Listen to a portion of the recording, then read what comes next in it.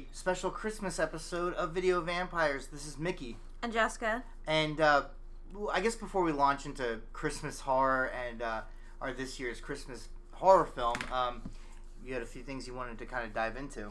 Oh, okay, yeah. Well, so you saw it too, right? I saw Uncut Gems. I didn't. I want to see it. Oh, you haven't seen it? No. I want to see it. I want to see it more than I want to see Star Wars.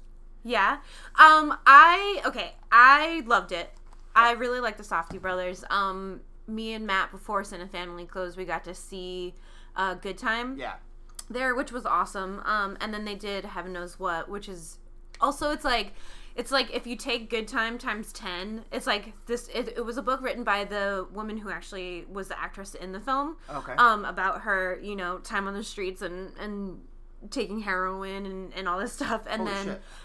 yeah, it's awesome. And then, Good Time with Robert Pattinson. We've talked about it at length. Yeah. And then this is awesome. I think it's like those type of movies that they make New York look cool again, if that makes sense. Like there's a lot of like New York movies, and it has this like super gritty feel because of the characters that are in their movies. I loved it. Adam Sandler is really good in it.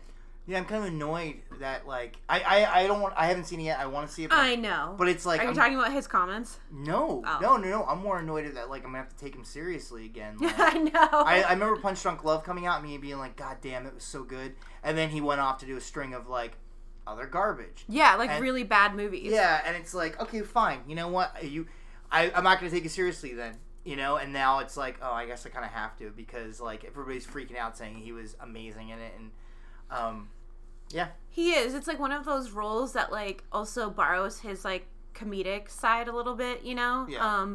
He is really funny, but it's definitely that like dry humor. He is really great in it.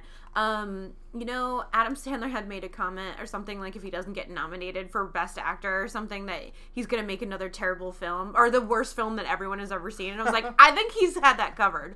I think he's been covering that for a while. Yeah, he didn't see Little Nicky, I guess. Oh, dude. And as much as like that movie is really bad, I kind of love Little Nicky. Too. But he also did that Jack and Jill movie? Are we forgetting? Yeah. Oh yeah. He's done some really horrendous stuff.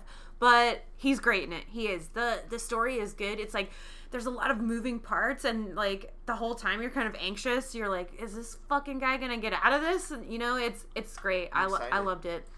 And then there was like this whole thing with Sin and Family, and so for those who don't know, Sin and Family was an organization that was run out of the Silent Movie Theater for what, like 10 years or so. When I first moved to LA in 2006, the Silent Movie Theater was still just the Silent Movie Theater. So it was like, I'd say, about 10 years after, because then Sin and Family took over, and then, I was just talking about this the other day with a friend of mine about how, like, I have such fond memories. And with you, me, you, and Steve went and saw, or Heather, me, you, and Heather went and saw a lot of movies there. I just remember, like, going to see Henry, Portrait of a Serial Killer, like, crammed on a couch with you and Steve. Or when we went and saw Shogun Assassin. Yeah. And, like, I spilled my popcorn a little bit to the point where, like, and then you laughed, and then by you laughing, you spilled all of the popcorn. Oh, God. And they actually had to, like, stop the it opening was monologue awful. to, like, address, like, you and I, like, just dumping our popcorn all over. I have such fond memories of that place. And yeah. The all-nighter on Elm Street that I went to, and that run of 90s, like, or 80s independent cinema, which was just, it was like heaven to me. But then, then what happened? They got the board got accused of swallowing some sexual harassment suits, and then also like money embezzling and not paying taxes, and so it's just like a slew of allegations and stuff, and I guess they ended up settling for the sexual harassment thing. And then so there's like a group of former members, which include me and yourself and a lot of other people in the Los Angeles area, and then also a lot of people who worked there. Yeah. And so the whole thing was Uncut Gems actually was supposed to open at the Fairfax Cinema, which is at the Silent Movie Theater. Right. It's the same owner. So actually, I guess Twitter took off and was like, why would you promote this, because it's still the same owners, and the same owners, even though they deny a lot of involvement back then, I guess, according to a lot of the Sin and Family people, that's not true at all. They knew about the sexual harassment. They purposely hid money, blah, blah, blah. And if you remember, when they closed for a little bit, I guess they didn't like refund any of. I never got my refund. Yeah, so there's like all this stuff going on, and I guess they were supposed to premiere the week of Christmas with Uncut Gems there, and then it got Uncut Gems got pulled. A24 like.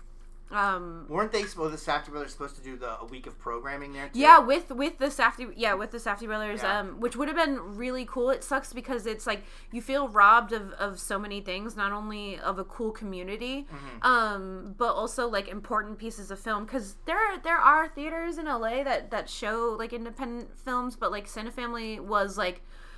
It was like a family. Yeah, there was a really strong sense of community within Cinefamily that I certainly miss myself, and it's tough because I'm kind of torn. Like on one hand, like how do you? Right, when it all happened, when everything went down with with everything with the toxic like atmosphere that was happening behind the scenes, it's like it sucks because like I love Cinefamily, I loved going to Cinefamily. There was a certain, to give you guys an idea outside the LA area, like the Silent Movie Theater was one of the oldest. It's like one of the oldest only existing silent movie theater. But also like the way it was set up, it was a small theater. The front 2 rows were couches. Yeah. And then it was like these shittiest chairs. But there was something about seeing a movie in that theater that like I had so much fun. I mean, there was one night I spent from I think 6 or 7 o'clock at night till like 10 o'clock in the morning, like watching movies. You know what I mean? Like there was just such a feeling. There was a back patio you would go in. Cool vibe. But it was like just that. It was like for us. Yes. And so like like you said, there are so many times that we saw like cool things there. I saw Al Pacino. Like it's a movie that was only played once at like an art opening, and it was never played again. And Cinefamily not only got to show it, but also got Al Pacino to come and talk about it. Right. Like and this was like still in a room full of 50 people. Yeah. Like. There's something just so cool about that, and like it was just for like anybody too. Like there's all types of walks of life who came in there, and then to also hear on the other side that like people were getting harassed by just simply trying to work there and like and donate their time. And so it's like one of those places that like you really want it to be taken over again. Like if I could crowdfund and buy this place, like I fucking would, just so we could have that community again, and then not have it be sullied by like these people who are being accused of what they're being accused for. Yeah, it's a shame because like I want it back so bad, because even though I do love the Egyptian and I love the Arrow, there has been nothing like Cinefamily for me. And like I said, we had so much fun. Like I miss that neighborhood. I miss going to that neighborhood. Like Steve and I would go catch a movie there, and then we'd walk over to Cantor's, get a sandwich, get a drink, and a coffee, and like just kind of talk about like. I mean, we saw Ken Russell's The Devils there, which was amazing, and it hadn't gotten a theatrical release in so long. And you and I had seen, and Heather saw like, I think we saw Texas Chainsaw Massacre 2 with like, Caroline Williams was there. It was like so much fun, and like the cool thing is like it was the people that would go to that theater. Like I remember going to see The Babadook when it came out in Cinefamily, and then I loved it so much I was taking my wife there after, and I was like, and I remember we were waiting in line before the movie and everything like that, and like Bill Moseley, who was in Texas Chainsaw Massacre 2 and all the Rob Zombie stuff, he walked out of the theater, and I remember just like I locked eyes with him, and it was just like he knew that I recognized him, and he kind of gave me a smile, and I just did the whole like wow, or like, and then like, and Kate was like, who is that? And I was like, I can't explain it. And then when I remember went to go see me and Steve went to go see Border Radio with Allison Anders was in attendance, or there doing the Q&A. And, like, at one point she was talking about, like, oh, yeah, a bunch of us at UCLA, we were all getting, like, money from, like, overseas because, like, they were buying, like, German TV rights. And she's like, I know Jim Jarmusch, he had gotten money from that way. And then, like, she was like, I think Alex Cox did, too, because Alex Cox had, done Repo Man and everything and was a UCLA student. Jarmusch wasn't, but same thing. And you hear a voice in the back of the theater be like, nope, not me, I had to get it other way. And then you just turn around and Alex Cox is just sitting there, and like during the Q&A, like somebody asked a question, I was like, God, that voice is so familiar. And I look over and it's Bill Moseley, and I'm like, he's not there as like an actor, or none of these people are like, a lot of times you'd see people there, they weren't there as, guests. They were there because they loved film, yeah. And they were there to like, and I miss that. I also hate everything that happened behind the scenes, and how people were treated by, like, basically, I mean, the main programmer who was a total douchebag. But then you had other people there who were working there who were doing like the coolest shit in the world. Yeah, like you know the projectors and and it sucks because there was like so many good people part of it, like Friday Night Frights and Kaylee and the French cinema and the women of Cinema Family, which was really cool. So there was a lot of really cool pieces and really awful pieces of it. I guess that comes with everything, but at least I hope that with the opening of Fairfax Cinema that they take all of that into consideration. And you know, I don't know how really to hold the owners accountable, but hopefully they will be, and hopefully we can get past it with the proper, you know, rectification and then move forward. But I just hope it happens. I just don't know. I absolutely agree. But anyway, Uncut Gems was sick. But before we get into Christmas movies, I actually went to a movie last week. My wife and I went and saw, and I don't remember the fucking name of it. It's the fucking Mr. Rogers Tom Hanks movie. Oh yeah, I'm purposely avoiding it because I know it's gonna make me sad. I mean, was it good? It was okay. I mean, the documentary is what I recommend people to watch. Oh yeah. But the movie, like, it's a fictionalized version of this article that came out, and the story in the movie is this writer who is like super cynical and jaded and has problems with his father. He has to interview Mr. Rogers, and of course, in the course of the interview, the times he hangs out with him to interview him, he starts to realize that, you know, Mr. Rogers kind of changes his perspective, and like the problem was that anytime Tom Hanks was on camera as Mr. Rogers, it's fucking great. Yeah. Anytime that we move away from that and it's focusing on the guy, it's not so great. Who's the guy? Who plays the guy? I can't remember. Oh. And like, and the thing is, I thought Tom Hanks as Mr. Rogers was awesome. There was a few moments where I was like, man, you're kind of playing Mr. Rogers as kind of like this like idiot savant, you know? Like there's like a scene where like they're talking and he's like talking to the interviewer and he's like, did you have a stuffed animal that you liked when you were a kid? He's like, yeah, Mr. Rabbit. He's like, I sure would like to meet Mr. Rabbit someday. And it's like, Mr. Rogers wasn't this fucking, like, he wasn't like a child, like this, like, weird, like, you know, like, in the documentary, really, he was very smart. Like, even if he was kind, you know? Yeah, he was very smart, but he wasn't, like, he didn't just come off as, like, this kind of, like, childlike, you know, idiot. Yeah. He came off as, he was, like, there was something very attentive and very smart about, you know, the real Mr. Rogers, and I feel like sometimes they got that kind of lost where, like, again, they kind of played him as this, like, kind of like this like weird alien, you know, that like instead of a human, instead of a human being, and I didn't. And then there would be moments where they did the exact opposite, where like, you know, in the same scene, you know, like the interviewer's talking to, he's like, you know, talking about Mr. Rogers' kids. He's like, yeah, it must have been really tough for them to have you as a dad. And then he like, and, you know, Mr. Rogers explains, you know, like, yeah, I had some problems with my kids, you know, when we were growing up. Like, thank you for that perspective, you know. And it was like, oh, that was a cool moment. But, like, you know, so there were so many moments in that movie that were, like, on one hand, I'm like, I'm on board with this. The other hand, I'm like, although I will admit that in the closing credits, and this isn't a spoiler or anything, in the closing credits are, and you hear the real Mr. Rogers, and I just lost it. I mean, like, I think everybody in the theater just, like, and by everybody, I mean, there was, like, 6 of us in the theater, but I think everybody was, like, crying. Because, like, it's the same thing with the documentary. You hear this guy's voice, and, like, and you're like, oh, I remember. It immediately brings back. Yeah, exactly. Well, that's why I didn't see the documentary in the theater, because I knew I would have lost it. Like, I cried probably 17 times watching the documentary. Yeah. Like, when the man who plays the cop, I can't remember his name, in the show, when he was talking about, like, Mr. Rogers and how Mr. Rogers had told him he loved him. Yeah. And I was like, I've never ugly cried worse. Like, actually, it was one of the best movies I've ever seen in the theater, just because, you know how it is when you get out of when a movie's over and everybody's kind of just rushing you out the door. Everybody at the end of the Mr. Rogers documentary was like being super like, no, you go ahead. And it was like, everybody was being super polite, and it was like, 'cause we all just got like a 2-hour reminder of this guy who was like, hey, be nice to everybody, like, be nice to yourself, be nice to everybody, you know. And like, and I think everybody kind of remembered that, so everybody was like, for a brief moment, everybody was like super cool with each other. Yeah. Dude, I haven't gone.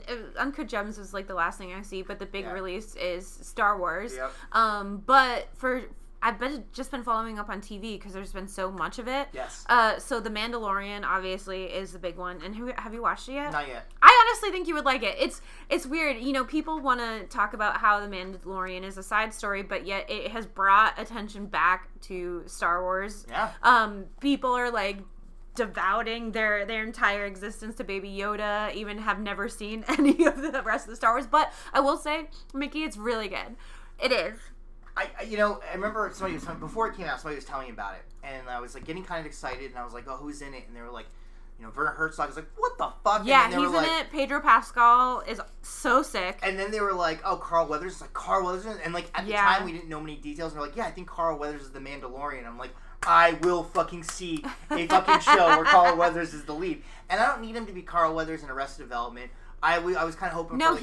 He's kind of cool, hoping for Carl Weathers, like, in Predator meets, like, Apollo Creed as the main character, and it was, from what I hear, he's not the main character. I'm no, like, he's not. Yeah, I don't care. But but he's in it. Sure. And, like, so many people come and make appearances. Like, also, I've seen Game of Thrones so many times that I know every character, and I know when they're in other things. And so, Asha from Game of Thrones, was in an episode, but she's in like alien gear, and I could like tell by her voice. I was like, she's fucking in this. That's what it was. And Amy Sedaris is in it, and that's cool.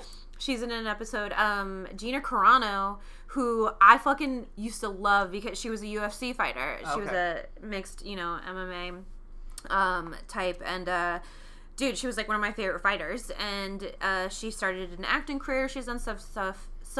She's done like this movie Haywire, which I thought was really sick. She was in Deadpool, and now she's in this, and she's awesome. And it's sick because like her movements are real, and just because she knows how to move, in those type of fight situations. Everyone's really great in it. It's sick. It is very much like everyone has been saying this, like they've ever seen it, but like Lone Wolf and Cub and a Western and a space drama. It's fun. It's super fun. And I understand why it brings the attention back to Star Wars, and I will see it. There's been a lot of talks, obviously, about this movie versus the last one, which was one of those, again, critically pretty bad, but it's like one of those type of movies where people fight about it all the time, whether or not it's a good Star Wars movie. Well, yeah, and it's like something, you maybe remind me of something. It's like, I'm going to go on the record of this one. Not that it matters, not that anybody's worried about what I have to say on the record, but this whole petition thing of like people raising money on Kickstarter or anything like to have something rewritten or reshot, fuck you. Like, I know, especially it's so lame. People get a life. Yeah, get a fucking life. Or fucking make something, or even better, if you are going to like, because there was like a Kickstarter or some sort of Indiegogo thing to like, reshoot I think they've raised $1 million, which is ha. That's not going to get you anywhere. Considering how much the budget was. But what you could do with that money instead is fucking like make your own movie, or give it to somebody who doesn't have money. Like, donate it to a charity. Don't fucking be like, oh, I don't like the way this story went, so I'm gonna donate some money. It's like, fuck you. Yeah, find a better way to spend your money and stop being a fucking asshole. Like, go this idea of like, well, if enough people say they have to do it, it's like, fuck you. No, they like, don't. It is such a it makes me so angry. Like, I wasn't a huge fan. I didn't hate it, but I wasn't like, oh man, the Game of Thrones finale was fantastic. But don't fucking write. I mean, like, you're being such an asshole to everybody. I know, who's ever worked on it. Yeah. It's just, even if you don't agree, just, you're a loser if you think that you could make a better one. Yeah, or make a better one. But don't fucking, don't. But you don't, but that's the thing about stories. I don't get to go, you know what? I don't like at the end of Little Red Riding Hood that the wolf eats her grandmother. So I'm going to raise money so we can go back in time and fix that ending. It's like, fuck you. Although I do think it's pretty cool that she gets eaten by the wolf. But it's just one of those things where it's like, you don't get to change an ending because you don't like it. I know. It's just, it's one of the lamer parts of things. And plus, how much time are you donating to hating something? Just get over it. I don't know. But I will say, I've been catching up on TV. So I watched Nosferatu. Yeah, Nosferatu. Written by Joe Hill. I tried reading the book. I couldn't. I didn't read the book. I usually do. I like Joe Hill. Yeah. But the TV show I thought was super fun. Yeah. It's like, it reminds me a lot of Lock and Key, which I did read, which is one of my favorite comics, which is also getting made into a TV show, which I'm very excited about. But I thought it was super creepy. I like that Joe Hill writes about like real consequences, like people die very easily, and it's very dramatic, but it's like also reminds me a lot of Stephen King, where there's like lots of tender type of moments in it.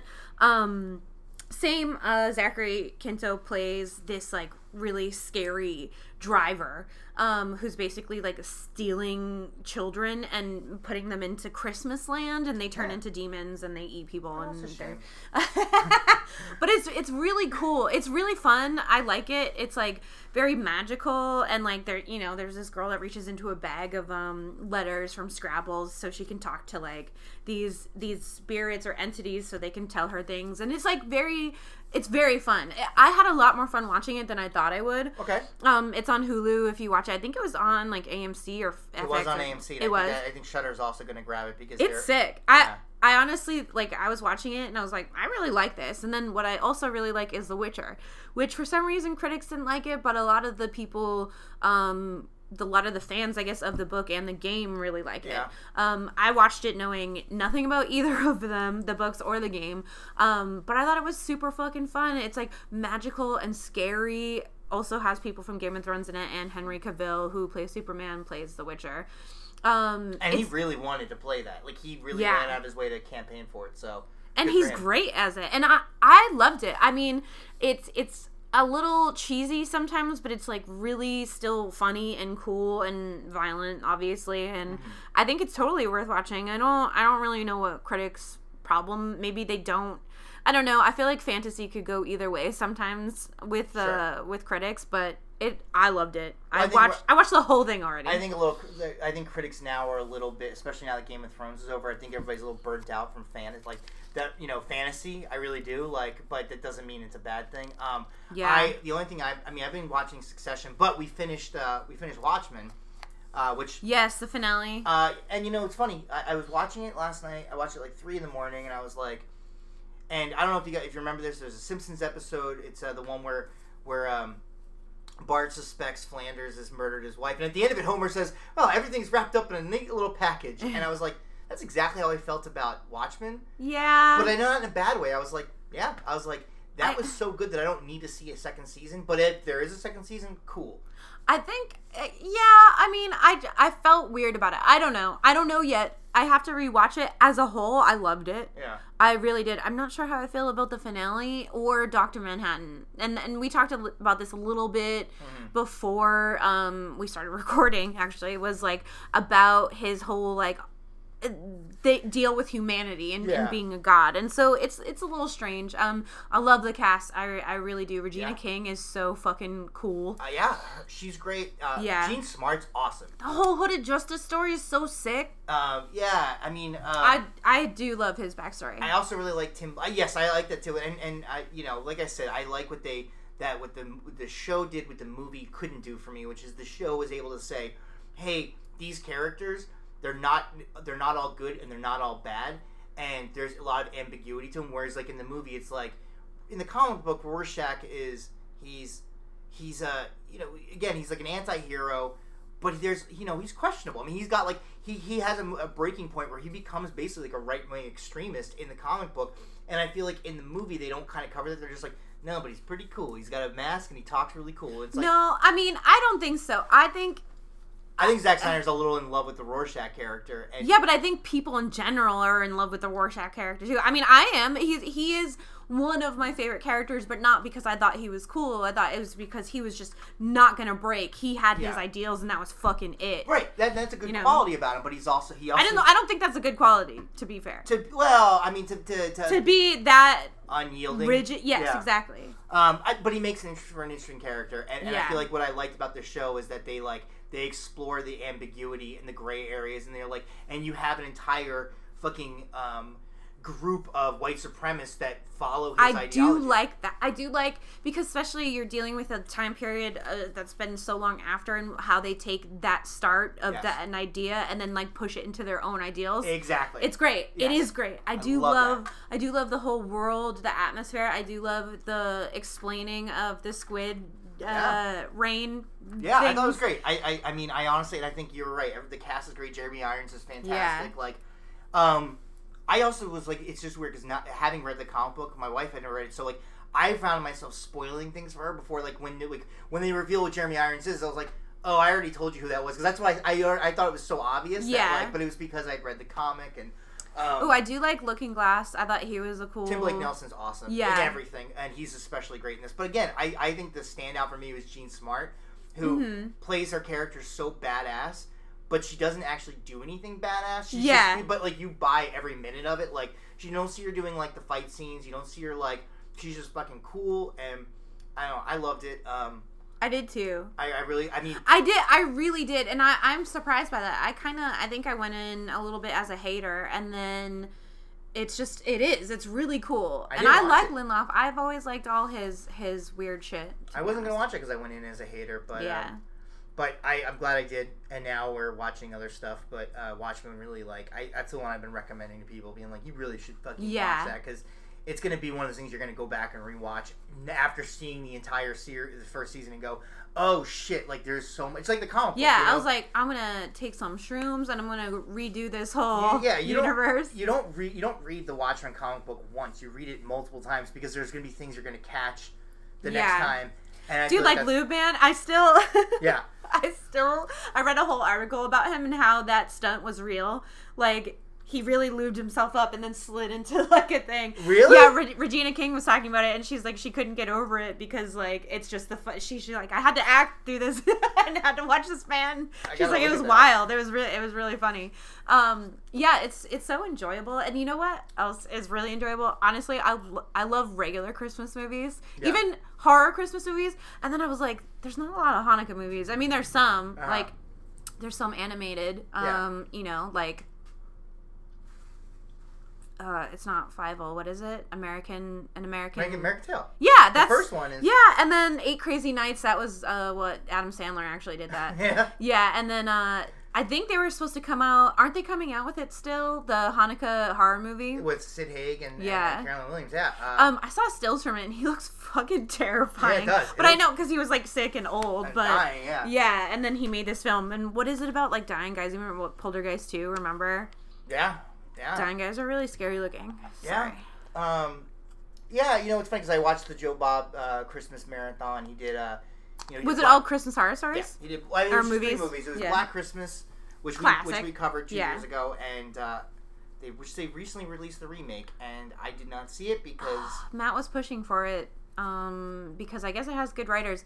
I don't mean to say I guess it has. It probably has great writers. I just haven't seen it yet, so that's why I said I guess. My problem, here's the thing, is like, I was on the fence, and then I read an interview with the director where she's like, you know, I really don't care for the original. It's like, well, then make another fucking movie. Yeah, then don't fucking call it Black Christmas. So yeah, don't remake a movie if you don't respect the original. Yeah, then you're just an asshole. You're being an asshole, and it sucks because, like, I feel like I like the cast involved, but I was not interested in the new one, but they did Black Christmas. They did Jack Frost, which I had never watched. Not the Michael Keaton one, but the one... Even that one is kind of a horror movie. Yeah, well, that's true. Also, Henry Rollins is in it. I remember this. I remember because I used to work at a video store, and around the holidays, like, you know, I'd come in on my shift, and somebody had been putting on, like, you know, Christmas movies for kids, and I'm like, what is this shit? This dude... And I see Henry Rollins, like, cheering at a hockey game, and I'm like, what the fuck? And this one was the killer... Snowman, and it's great in its own way. And then there was Silent Night, Deadly Night 2, which, you know, has become such a meme now in itself, like the Garbage Day meme that, like, you know, it was fine. But you know, Christmas horror is really tough. You know, we 2 years ago we did Black Christmas, which I think is like, that's it. I mean, that's like the scariest, one of the more scarier films ever. Yeah, I think it's let alone a holiday one, because some of them can be really cheesy. Yes. I mean, we did Christmas Evil. Yeah, Christmas Evil, which was scary in a different way, in a sad way. It was the taxi driver of Santa Claus. Yeah, and then actually, you know what? That Krampus movie that came out a few years ago, I kind of liked. I thought it was pretty solid. Yeah, I mean, what I like about Black Christmas is they're not using they're not using any of the. It's not about a killer Santa Claus. It's not about a killer. It's the only thing it has to do with Christmas is that it's taking place on Christmas. Yeah. Which to kind of give you a reason why everybody's not, you know, in the house, you know, or nobody's around, and like, but it's I think Black Christmas is a great Christmas horror film, but I could also watch that any time of the year and it still works, you know. Whereas like Christmas Evil, you really kind of watch it. You gotta watch it around Christmas because it's like it's very the Santa Claus character. I feel like even regular Christmas movies are kind of scary. Like one of my favorites is the Santa Claus with Tim Allen. Okay, he kills the first Santa. Okay, and then has to assume Santa's identity, and it changes him physically, and then he's always a perpetual Santa until someone kills him. That's fucking scary. I would have been on board if you had said like something like Scrooge, because that one definitely. I fucking love Scrooge. That's one, yeah. Obviously. I mean, and there's moments that where it can be kind of like it does get. I mean, Christmas it's scary. Carol is a scary. Yeah, you know what? That speaking of, I heard the Christmas Carol that's on Hulu has been like kind of remade, and it's like really scary. Oh, by the Peaky Blinders people. Yeah, I haven't watched it yet. I heard it's surprisingly good. Even Elf, like a weird man who thinks he's one of Santa's elves and stalks his biological father and and his family. You could say he stalks his father, or he's just trying to go to find his deadbeat dad's. Yeah. It's that's true, but I just think with Christmas horror, like you really only get like this guy's dressed up as Santa. They always kind of work in Santa Claus, whereas then you have. I think there's only one other horror movie I can think of, a Christmas horror movie that actually does not deal with Santa Claus at all. What? Who? And that's the one we just watched. Oh yeah. Well, he's Santa, but he's more like a hero. But the villain. The villain is not Santa. We just watched the 1989 Elves. Elves. Yeah. I mean, I was trying to think of like what's the adjective? Am I going to describe it as a classic? Am I going to describe it as a I'm going to break down it as easily as possible.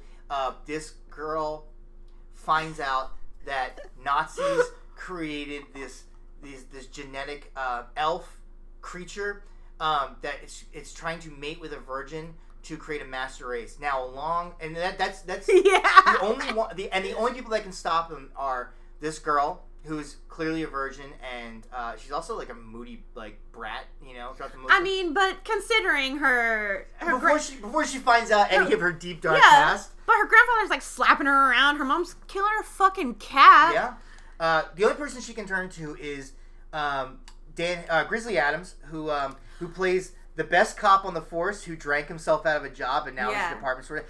I loved him. That's literally what one of his colleagues says. If you need any sort of character development, it happens in statements, not in moments. Where like this one cop says, and he's like, "You're one of the best cops we had. You drank yourself out of a job," and it's like, "Oh, okay, yeah, yeah, well, great. Yeah. Tell, not show." And then along the way, there's some really dark shit going on. There's a dead cat, or the mom drowns a cat in a toilet, which I had seen this movie when it came out on video when I was a kid. That would have freaked me out, man. I don't remember that. The only part I remember was the mom. Maybe it was cut. Maybe. Well, because I was like, was this like a TV movie? Which I kind of feel now that I might have saw it on TV when I was younger, but like, it's so fucking. We watched the video, like, so I remember mom's nudity. That's what I remember as a kid. As I remember mom getting in the bathtub and her dying. Yeah, there's boobs in this. Oh yeah. But yeah, I mean, this movie's got everything Nazi mom that boobs. so it turns out the Nazis were a bunch of assholes. Who knew? Yeah, right? Strange. But they're trying to make this master race, and they get into mythology and occultism, and they create this race of elves. Yeah, elves that like stab and shoot guns. But it's really only one elf. Yeah, it's one, and it's called elves. Yeah, and that's what it is. Yeah. Well, maybe elves because it's going to be the master race of elves. Maybe because it's very clear when you look at the video cover that they are trying to capitalize on the ghoulies, gremlins, critters. Yeah. It's like... And it is, like the gate, they're all like little, like gremlin-y. But it's pluralized, but there's only one. We're only dealing with one. Yeah, also, and you feel bad for her, but at the beginning, you're like, the first thing I heard, I was like, well, that's a little racist. When she's, like, talking about being women, she's like, yeah, we're the master race with all her white friends. I was like, that's a little too much. Well, that's what I was trying to say, too, when we were watching, is that entire opening dialogue has so many plot points that are going to, like, master race. Directly involved. Virgin, Yeah. The boob drawing... which Art Deco. art. Oh my god, the dialogue in this movie is there's so many great scenes. There's a lot of good one-liners with like really absurd lines. Yes. Like the Santa Claus, like she sits on the first mall Santa's lap, and he goes, Santa said oral, and like that's she freaks out and he gets fired. Yeah, he gets fired. Deservedly so. Goes into the back room, blows a few lines of coke, or tries to, before getting stabbed in the dick. Yeah, he gets stabbed in the dick. Like, that's very graphic, and it wasn't just one scene. There was, like, a few of this elf stabbing a man in the dick. And I know that sounds really cool the way Jess just described it. I can assure you it does not look as cool. I'm not sure. I feel like it's very much like if I took my phone and had one of those, like, finger puppets with a knife, and then... Right. That's exactly what it looks like.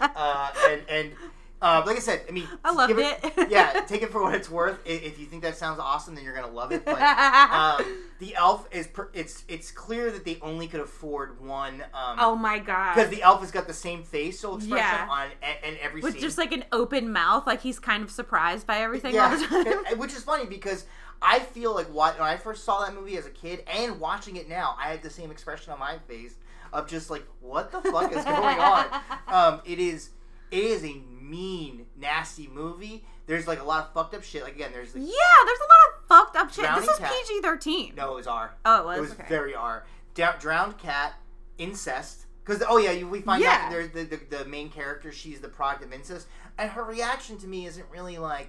I think she's just sick of her life at that point. Because at this point, all her friends are dead. All of her friends are dead. She has no savings and her mom killed her fucking cat. And then she learned, and then it's like, oh, okay, fine, yeah. And I'm a fucking product of incest. Okay. And her mom, like, I mean, look, like, her mom kind of, as awful as she is, victim blames the daughter for her being the product of incest. And then, like, there's this scene where, like, the girl's talking to her grandfather/father, and he's just like, look, I'm not proud of what I did. Your mom was drugged. She didn't feel anything. And it's like, and the girl's like, oh, that sucks. Okay. And it's like, whoa. Like, yeah, and the grandfather casually talks about raping her mother. Yes. Like, she was drunk and passed out. There's it's like that made it better. It's like, dude. Bombshells don't land as hard as you think they would. And the mom, here's the weird thing is that, like, the mom is the worst character. I mean, like, worst by as in, like, she is just, like, very I mean, again, she's a victim of rape, And incest, and yeah.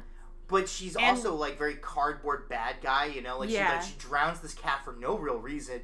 But there's this great moment where I'm like, oh my god, we're hinting towards, like, some sort of mental breakdown where she's, like, right before she dies, she's, like, standing in front of the mirror and she just starts, like, smearing the lipstick on her face and then rubbing it on the mirror. And I'm like, oh my god, this is, like, a deep moment. Yeah. That gets really cut short by her getting in the bathtub with the radio on. What's the worst thing that could happen?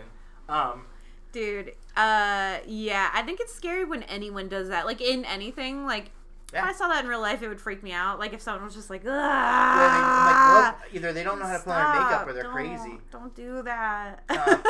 And meanwhile, Dan Haggerty is this Grizzly Adams, Grizzly Adams, the mall Santa who decides he's gonna save the world, and, like, it's great. He goes to visit a professor who knows about the occult. Yeah, like, just barges in. This all takes place actually Christmas Eve. This is a good Christmas Eve movie. Yeah. I mean, yeah. But he meets one who's smoking a pipe, because that's what professors do. They wear tweed jackets and smoke pipes. Oh, yeah, the doctor is who he interrupted. Yeah, and then he goes and meets goes to this guy's house, and this guy's like, look, you got 1 minute. They don't go into another room to have this discussion about the elves. This happens right in front of the dinner table. He walks, he's like, I just need a minute of your time. And the guy's in front of his family. In front of his family, like, fine, you get a minute. Here's the story about the elves. And it's like, you didn't want to just take him to another room and be like, this is some weird shit, but... He's got all these kids, like, maybe not terrorize them about, like, their Christmas elves, Yeah. that are Nazis. I think one of my all-time favorite parts of this entire movie, though, is that you have this detective who is the first murder of the mall store Santa who gets, like, stabbed in the dick, and then the girl's friends later on, and the detective is talking to Dan Haggerty, and he's like, you got 24 hours to solve this, and it's like, first off, the chief detective on this case is giving a mall store Santa Claus 24 hours to crack the case, and he's like, and he's like, is that enough time? And the guy's like, I don't know if that is enough time. And it's like, that is more time than you should be ever getting. I don't care if you're an ex-detective. You are a mall store Santa now, and you should be Like, a homeless mall store Santa. Nobody should be deferring the case to you for 24 hours, let alone a minute, you know? So there's a lot of, like, crazy shit going on in this movie that is, like, played completely seriously. So I loved it. I did. I was very entertained. It is. It's entertaining. It's silly and it's stupid. It's really bad. But the premise is kind of funny. It's like something like I smoked a joint, and I feel like if I smoked a few more, I could have written this movie. It's funny you say that because I was just thinking, earlier. It's like how you get movies, you get remakes. You got 2 remakes of Black Christmas, but here's the problem: the first Black Christmas works. Yeah. You don't need to remake it. It's honestly a perfect movie. This is a movie that could be remade. Because it doesn't work, Yeah. And so, like, here's my assignment to you guys. My homework assignment is, watch this movie that we just watched and go write a remake of Elves. And look, if Adam Sandler doesn't get nominated for an Oscar, we'll raise the money and get him to be in the remake of Elves. Oh, yes. We will go Elves on Kickstarter. 2. Yeah. Or like, it'll be a reboot / reimagining. But I would love to see how people take these plot points. Adam Sandler has to fight Nazi elves. Nazi elves and oh man, and then first off too, the Nazis in this movie, or the Germans in this movie, I don't think any of them are played by a German. No, it's like the worst German accent. Oh my god, it's like these like theater actors in some small town in America where they shot this film, and they were like, "Can you do a German accent?" Nope, you're hired. Yeah, because it's bad. And then, it ends pretty wild, Oh, and there's like this weird scene where, like, actually, you know what? I'm starting to, as I'm talking about, I'm reevaluating the movie Elves and thinking maybe there's a stroke of brilliance that I've done because they reference again in the first scene the girls are doing this weird pagan ritual. Yeah. Like it's supposed to be an anti-Christmas like ritual, and they talk about the master race and virgins, which is going to be a plot point later. And then shortly after, the girl gets home. She gets slapped around by her grandfather, father. Yeah. And her mom takes her life savings away, which is absurd. And then the girl goes to take a shower, and when she comes out, her brother's been like eavesdropping on her, and she's like, and her brother's like, he's like, you got big titties and blah blah blah. And it's like, oh, there's our incest. Yeah, our new incest storyline. Yeah, that's going to come into play later on. I know, I thought about that. I was like, wow, they're really foreshadowing the... That's what I'm saying. It's like, I didn't even think of the foreshadowing part. And they never... Oh, by the way, like so the girl's got this little brother who spends half the movie in Ninja Turtle pajamas, the other half in regular clothes. But, we don't know who his father is, and like... Yeah, and there's a really long sequence of him running through the woods in this movie. Like, Twice. Just going back and forth. Yeah, and it's like, what? Do we need this? Like... No, actually, we don't need anything in this movie at all. That's what makes it work, is that this whole movie is... I mean, again, it's ridiculous. It's the only Christmas movie you're going to find where Santa Claus is not the villain. Yeah. It was Which I kind of love that. Yeah. I kind of love that the poor, homeless mall Santa is the hero. And Grizzly Adams is, like, weirdly reassuring. I'm not going to call him by his real name, because he's just Grizzly Adams. He is. Like, he's got a soft voice, and he's just trying to help, and he looks like Santa. Smokes a carton of cigarettes. Smokes cigarettes at the counter, talking to the waitress. I love him. He gets evicted from his motorhome. Yeah, that's sad. But at the same time, it's like, and now he's the hero. Doesn't he own that? I know, I thought about that. I was like, can you really rent a I guess you can. Maybe you can, but he gets evicted. Oh, and by the way, he has no neighbors. So it's a motorhome in the middle of nowhere that he is not allowed to live in anymore. So, okay, no one's going to rent it out, so there's a lot of, weird stuff. Weird shit. Well, lots of good one-liners. Well, the ending liner, please watch this movie and then hit us up about that last line because it's just so ridiculous. And you're like, what? Please go write a script for this. Any creative types listening to this, please write a script for this, or even just write an outline and I will write the script for it. And you know what? Like I said, we will. This is a movie that could be remade, and I have no problem with it because you can only build on it. Yeah, it can only be better. Yes, it can only be better. Whereas Black Christmas, let's leave it alone. I don't want to see another Black Christmas remake 10 years from now. Yeah, we don't need it. Yeah, we don't. I don't want to see another Silent Night, Deadly Night remake or. I know. I really don't. I want to see. I want Elves to take its place as one of the great Christmas horror films.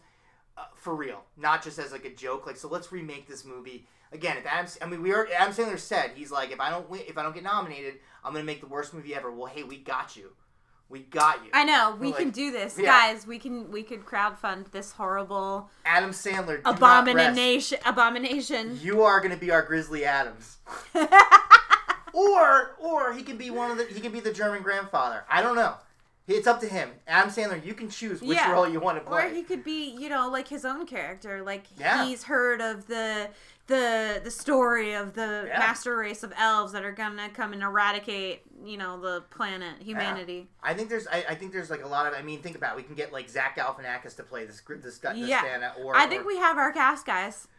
I want you guys to think about, but you guys need to write it so we can make it. Yeah, please keep us in mind when you write this terrible film that we're asking you to do. But I guarantee. I honestly, I feel like my niece. My 3-year-old niece could sit down and crank out a better. She has, just in conversation when we were playing Monsters the other day. Like I was pretending to, she was pretending to take a nap, and I would pretend to walk in the room, and her dad was pretending to take a nap, and I would be like, "Rawr," and then she would be like, she'd cover her dad to protect him, and we did this game 5 times. Yeah, she just wanted to keep playing it. That narrative that she was spinning is better than this. Yeah. So, but still, again, enjoyable. Yeah. I would watch it for its all strange absurdity. Yeah, find it on video, find it on YouTube. Yeah, free on the YouTubes. Thank you, uploaders. I appreciate God, yes. And it is, trust me, the poor quality really... adds to it. Yeah, this is not a movie that needs to get reissued by Criterion, Arrow. 4K restoration over here. We don't need to see that. Because God knows that elf looks bad enough as is, but it is a lot of fun, and I think it's a great Christmas horror film. Yeah, it's a good watch when you're wanting to get away from your family and need something. And you just want something a little different, something silly. Yeah, don't watch it with your family. No. Nah, who knows what? Because it might be like a litmus test for you look over when they reveal the incest scene, you look over and remember your family, and they're just like. Okay, grimly nodding. They're like, "Yep." This is what Jessica does in her spare time. But happy holidays, guys. Happy holidays. Check us out on video_vampires on Instagram. Hit us up on Facebook or Instagram. And we'll be back. I think we're gonna, in our next episode, we're gonna cover another country, but we're also gonna, we're gonna be due to cover the best film of the decade.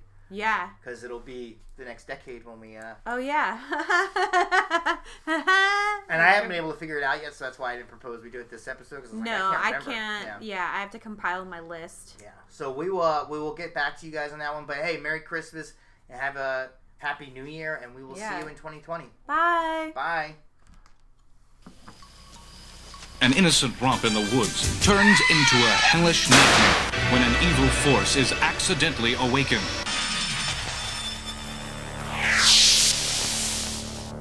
Action International Pictures presents the gruesome holiday shocker, Elves. They're not working for Santa anymore. I had a rough day at work. Santa got murdered.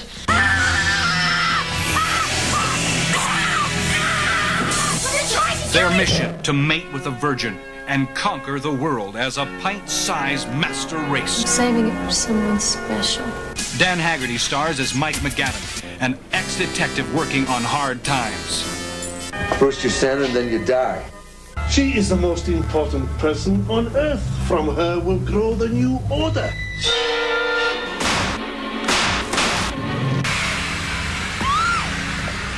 Santa must expose this unholy force before the elves destroy Christmas. Jesus Christ.